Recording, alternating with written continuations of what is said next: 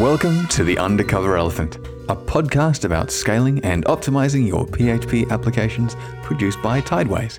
Each week, Benjamin Eberlei and Matthew Setter sit down with an expert from the PHP community to discuss a specific aspect of highly performant PHP applications.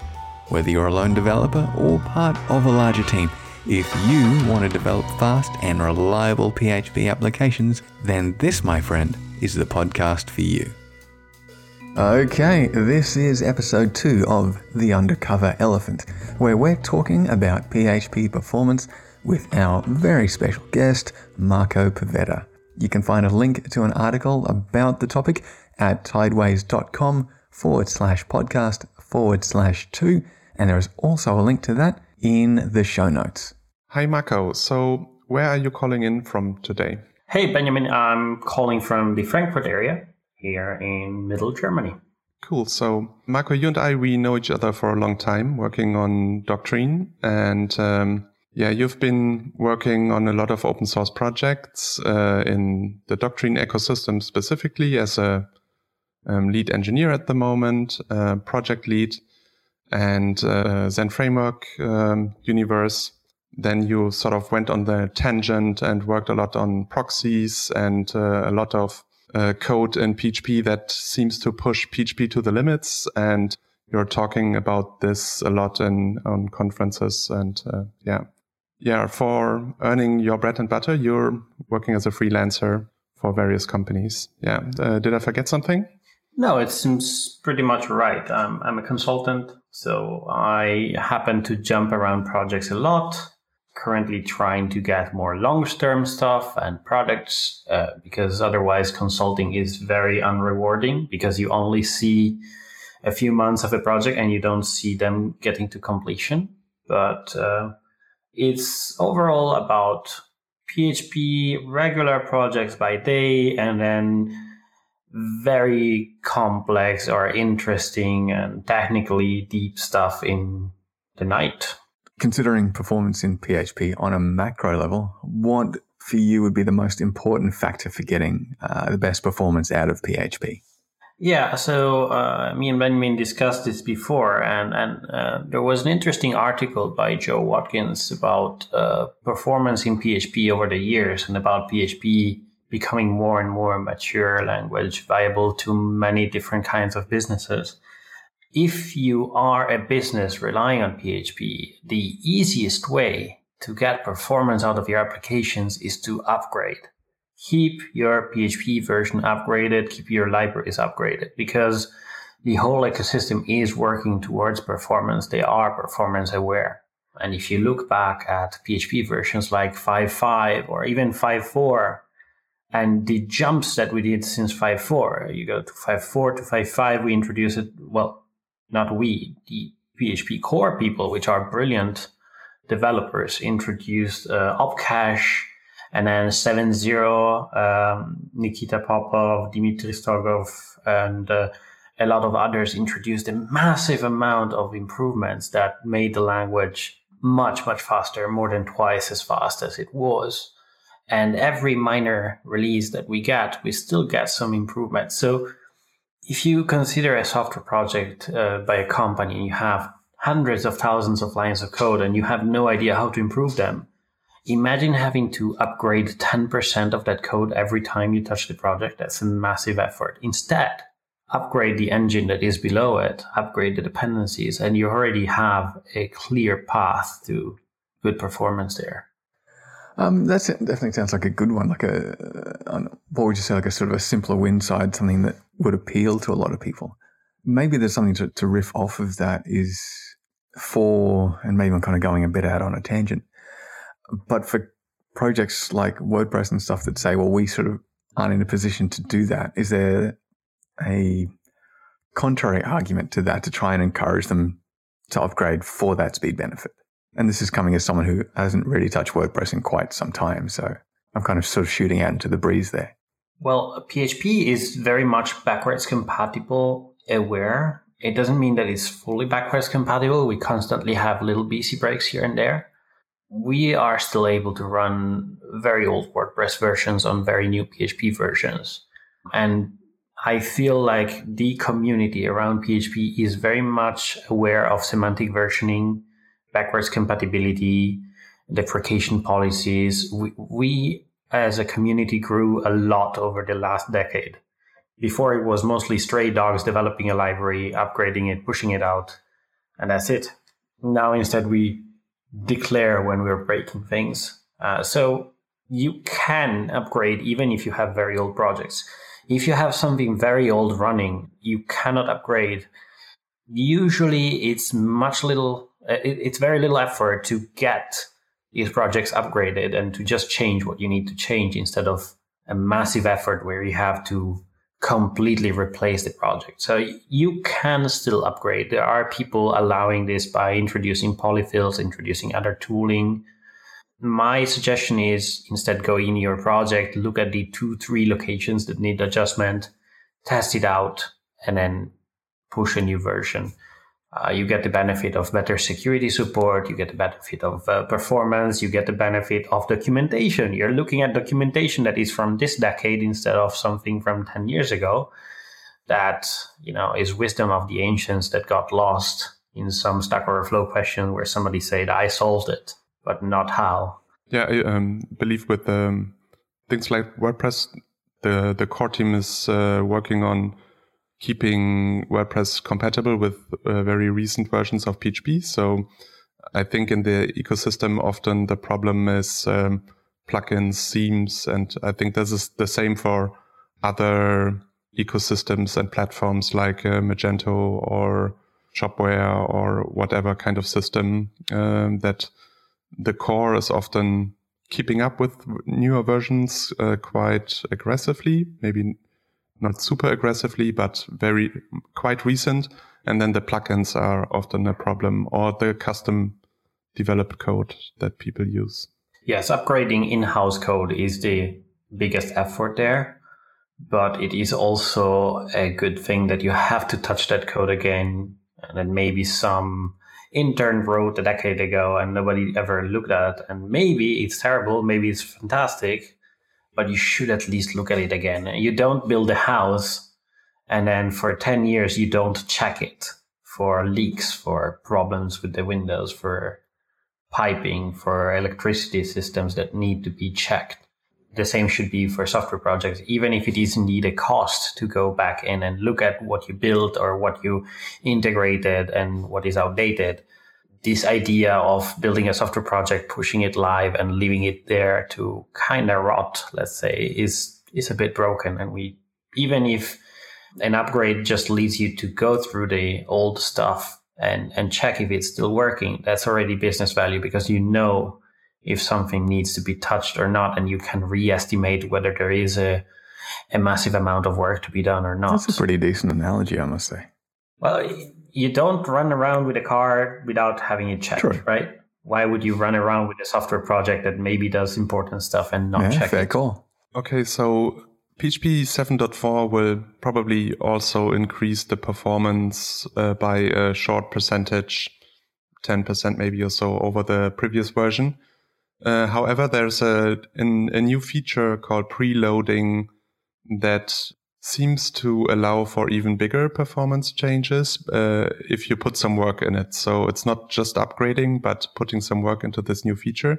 Can you explain a little bit for the listeners what this new feature is?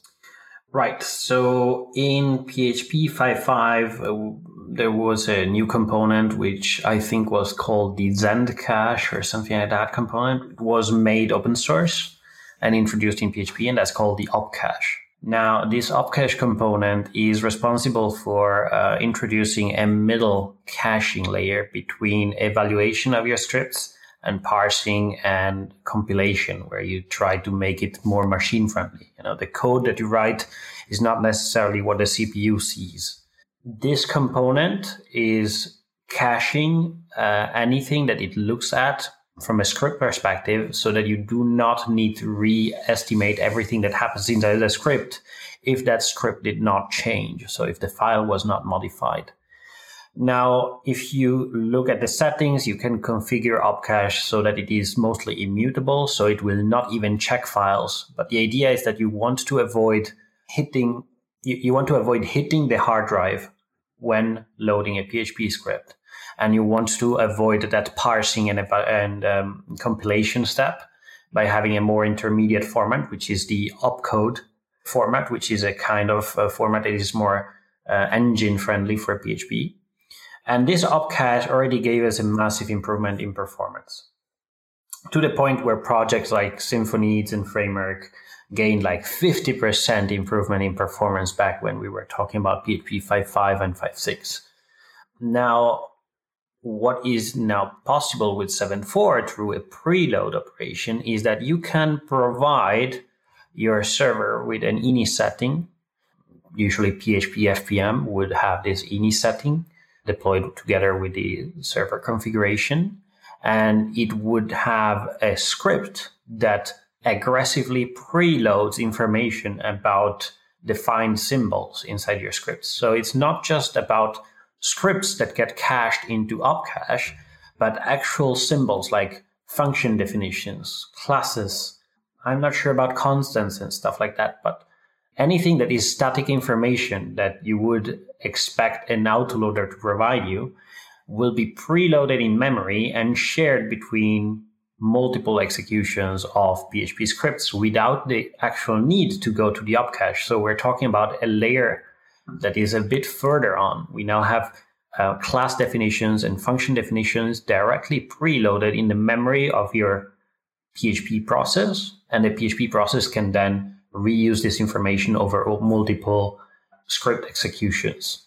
And that gives us yet another massive improvement in performance. So according to the RFC that was accepted some time ago, and it's going to be live in a month, not even a month from now. 7.4 is coming. It's coming now. It can provide something like 30% improvement on some old frameworks like Zen Framework 1. On Zen Framework 2, it provided something like 40 or even more percent in performance improvement in syntactic benchmarks. So we're talking about the hello world, of course, but it's a massive amount of overhead that we save at the cost of using more memory in our process. So could you explain how opcache worked before this feature? Let's say we have a request hitting PHP FPM and there are files that are not yet in opcache. How would that work? So remember that I'm not an engine developer. I mostly use the engine and I know a lot of ins and outs, but I don't really know the details down there. What is kind of the abstract idea behind it is that let's say that we want to reach index.php, and index.php is a file that we never touched and the engine has never seen it, and we want to reach it. Then the PHP engine will first of all do a lookup in the opcache and see, is there an entry for index.php? If there is no entry, then it will have to parse the file. It will have to convert the file into opcodes, which is also where all the optimizations happen, where the PHP engine takes your ugly code and makes it kind of interesting for the CPU and not very heavy to it. And it will then take the resulting compilation result, which is opcodes, save them to the opcache, and then it will evaluate the opcodes by running them through the Zend engine, which is effectively a state machine. And this is kind of how it worked so far. So if you have an opcache entry for these files, then you do not need to go through these initial steps of parsing and evaluation. And that saves you a lot of time plus disk access. Right? You don't need to go to the disk. That's possibly the heaviest operation. Hitting the hard drive is millions of kilometers away in CPU terms, right? It's like going to the grocery, but in the US instead of going to the grocery near your home. And effectively, that was the kind of old way of doing it. With preloading, the index PHP would contain definitions like functions that have to be run, that have to be defined, and classes that get loaded and stuff like that. And those are already in memory. So we're talking about something that happened even after opcodes were already evaluated to some degree. So we have definitions about classes and functions that were in that index PHP kind of. And that gives us an advantage in performance because we're now talking about shared memory and we're not talking about taking opcodes and evaluating them. We did already some evaluation to some degree, and that's giving us yet another advantage. And we can also pack more aggressive optimizations into the preloading operations because those preloading operations happen once when we start the server, and we can be a bit more light on the engine later on. Okay, but for all the like say the benefits that brings, is there a flip side, such as maybe say increased complexity in getting it set up in deployments and so forth? Yeah, of course. Everything is a trade-off in software engineering. So what happens in this case is that now we have symbols that are already in memory, and we don't have symbols that are bound to a code location. We already loaded them. They're still bound to where they came from. So if you look at reflection, it still says it was declared in this file and that file. But these symbols are now in memory. So if you have two applications and they both define a class hello world, let's say, then these two applications will be in conflict. So if you run a second application on the same server that run preloading and already has hello world in memory, you're not actually using the hello world of your second application, you're using the hello world of the first application. In practice, this means that a typical multi-tenant or multi-user architecture like we do on shared hosts in PHP is not possible anymore when using preloading. On the plus side, that's also something we no longer do.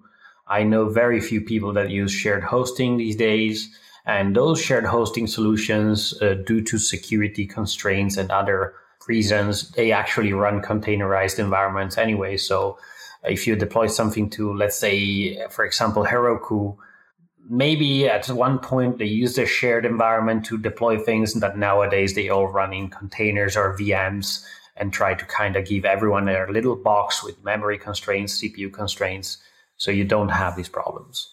The other issue, of course, is that preloading is obviously going to change the landscape in the ecosystem because the frameworks will start deciding, okay, we want to push performance, so we are going to take decisions that assume preloading. So you will see some libraries taking a direction where they say, look, if you want to use this library and you want it fast, then you need to have preloading engaged.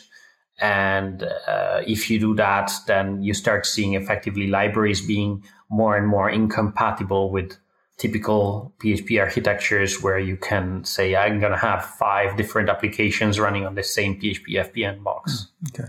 So from a deployment perspective, what steps would be needed if you sort of release a new version and want to, let's say, reload a class that is preloaded? Right. So according to the RFC, it is currently required to restart the PHP process, whatever it may be, console, FPM, whatever you are currently using to run your server.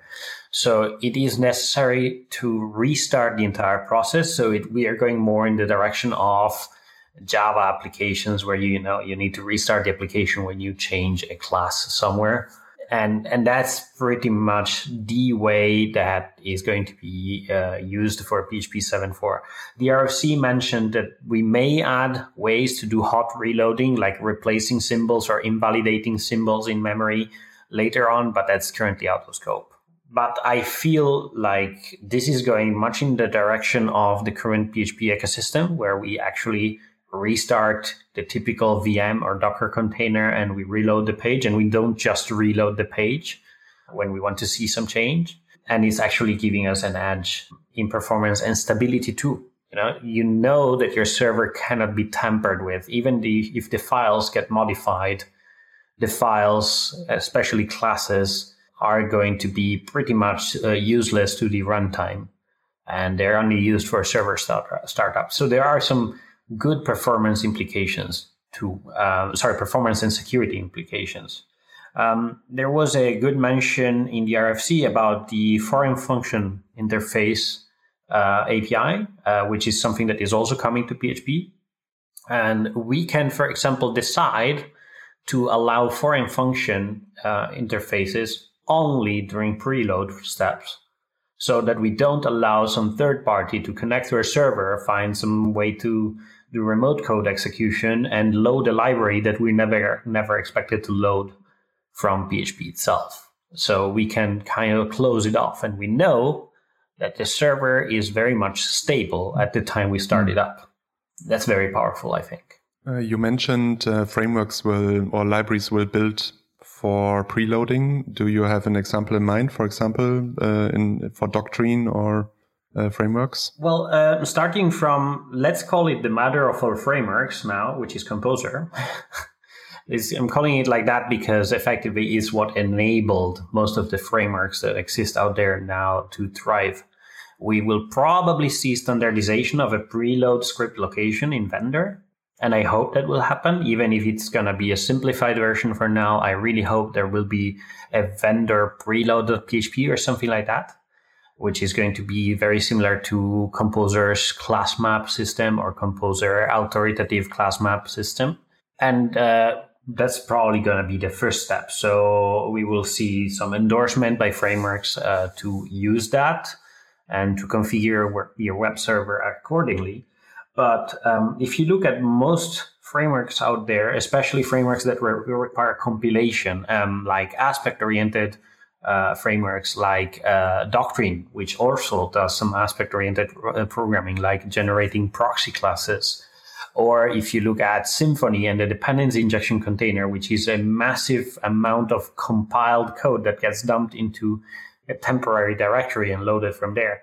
All these frameworks try to currently squeeze this kind of optimization of compiling some sort of information to a more optimized version, and they try to squeeze it into caching mechanisms.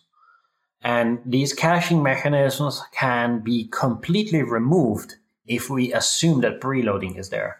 So I don't need to do caching. Instead, I just need to do some sort of hashing of my current deployed PHP version.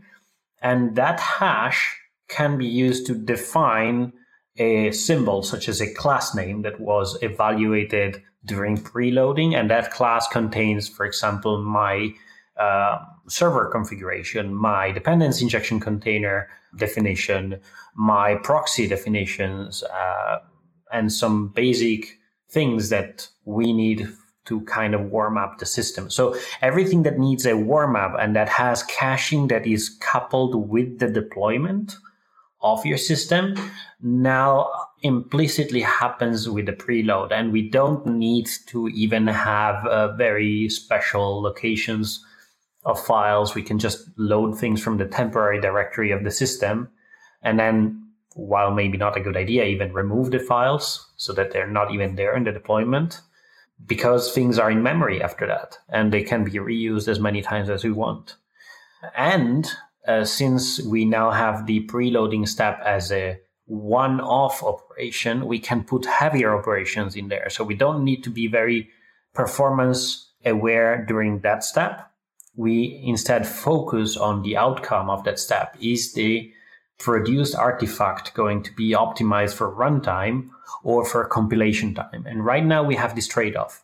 We also have a lot of problems like I cannot write files to my temporary directory because, I don't know, Symfony or Zen Framework tries to write some cached configuration there. And that no longer happens because it only happens at server startup. So if your server denies you write access to some path, you're going to notice it at server startup and not when requests come in. When requests come in, that's already too late. So if you're doing green-blue deployments, you kind of see that the deployment is gone wrong before even getting the first requests in. That's very powerful as well. On a, I don't know, just like on a thought bubble, if you want, would there be any kind of apps, whatever, that just wouldn't work with preloading on the off chance that that might be the case? I thought I'd ask. I can imagine that there may be applications relying on changing symbols at runtime and extension-based libraries that would have maybe problems with this. But effectively, and other things that can break are applications that rely on the autoloader hijacking. There's one that I'm really proud of, which is something that we kind of stole it from Alexander Lysachenko as a concept. So what happens if you want to know where a class is located, but you don't want to load that class and you don't know how the autoloader is defined? So what you do is you say, okay, I want to try autoloading this class, but I'm going to first replace the string wrapper for the file system access. And then I'm going to attempt autoloading. And then I'm going to reset the string wrapper, but I'm going to record every path where a file access was attempted. So what you can do is you can kind of use the autoloader to figure out where are things located in my system and hope that you will find the file somewhere. Now, with preloading, the autoloader will never, ever be hit. So this system does no longer work. Of course, we're talking about edge cases. We're talking about very extreme scenarios, but it's interesting that you have these very edge case scenarios in aspect-oriented programming where you actually use the autoloading system to your advantage. But the autoloading system will get more and more in disuse, I think, and will be mostly used for things that are just in time to be loaded and considered actually to be a problem by application performance monitoring tools. So application performance monitoring tools, APMs, will start reporting, look, your application is still autoloading. So you have something wrong in your application. That's going to be an interesting step where before we would say an application is running 30 queries, that's a problem. And now you have an application that runs 30 times the autoloader, that's a problem. It's going to be a step in that direction. And many applications that relied on the autoloader to introduce intermediate steps in the autoloading, those will no longer work. And I would rather say that's a good thing, because those are very, very hacky and very nasty things to debug when they go wrong. All right, Marco. Well, thanks very much for coming on to talk about performance and in particular preloading in depth. Is there something that you want to talk about, whether it's an upcoming conference talk, project, library, contribution, anything? Right. I don't really have one specific library that I want to pitch. We have many under the Rove namespace on GitHub. You can go and check them out. One of the latest ones is the backwards compatibility break analysis tool that we wrote, which I think is something that the PHP ecosystem still has to take on and introduce in their builds. And we also wrote a thing called Rove, You're Using It Wrong. You're Using It Wrong is, of course, a cheeky name. It's because, of course, you're using it wrong. We know. But the idea behind it is that static analysis is also not as widespread as we would like inside the PHP ecosystem. So what we are going to gradually do is introduce this little library, this little annoying library in our dependencies and slowly enforce static analysis in downstream projects. So PHP will gradually become more and more a compiled language, kind of by accident, let's say. And that's something I'm really proud of, because I'm basically doing damage in the right way, I think. Okay. Great that you came on today, Marco. Thank you for having me. Yeah, thank you. And thanks for tuning in. The Undercover Elephant is produced by Tideways, a PHP monitoring, profiling, and exception tracking software company. If you want to know more about anything that you heard during the episode, about a wonderful guest, or about Benjamin and myself, check out the show notes in your favorite podcast player. Alternatively, go to undercover-elephant.com. That's undercover-elephant.com. You'll find a link to each episode, which contains show notes for that episode.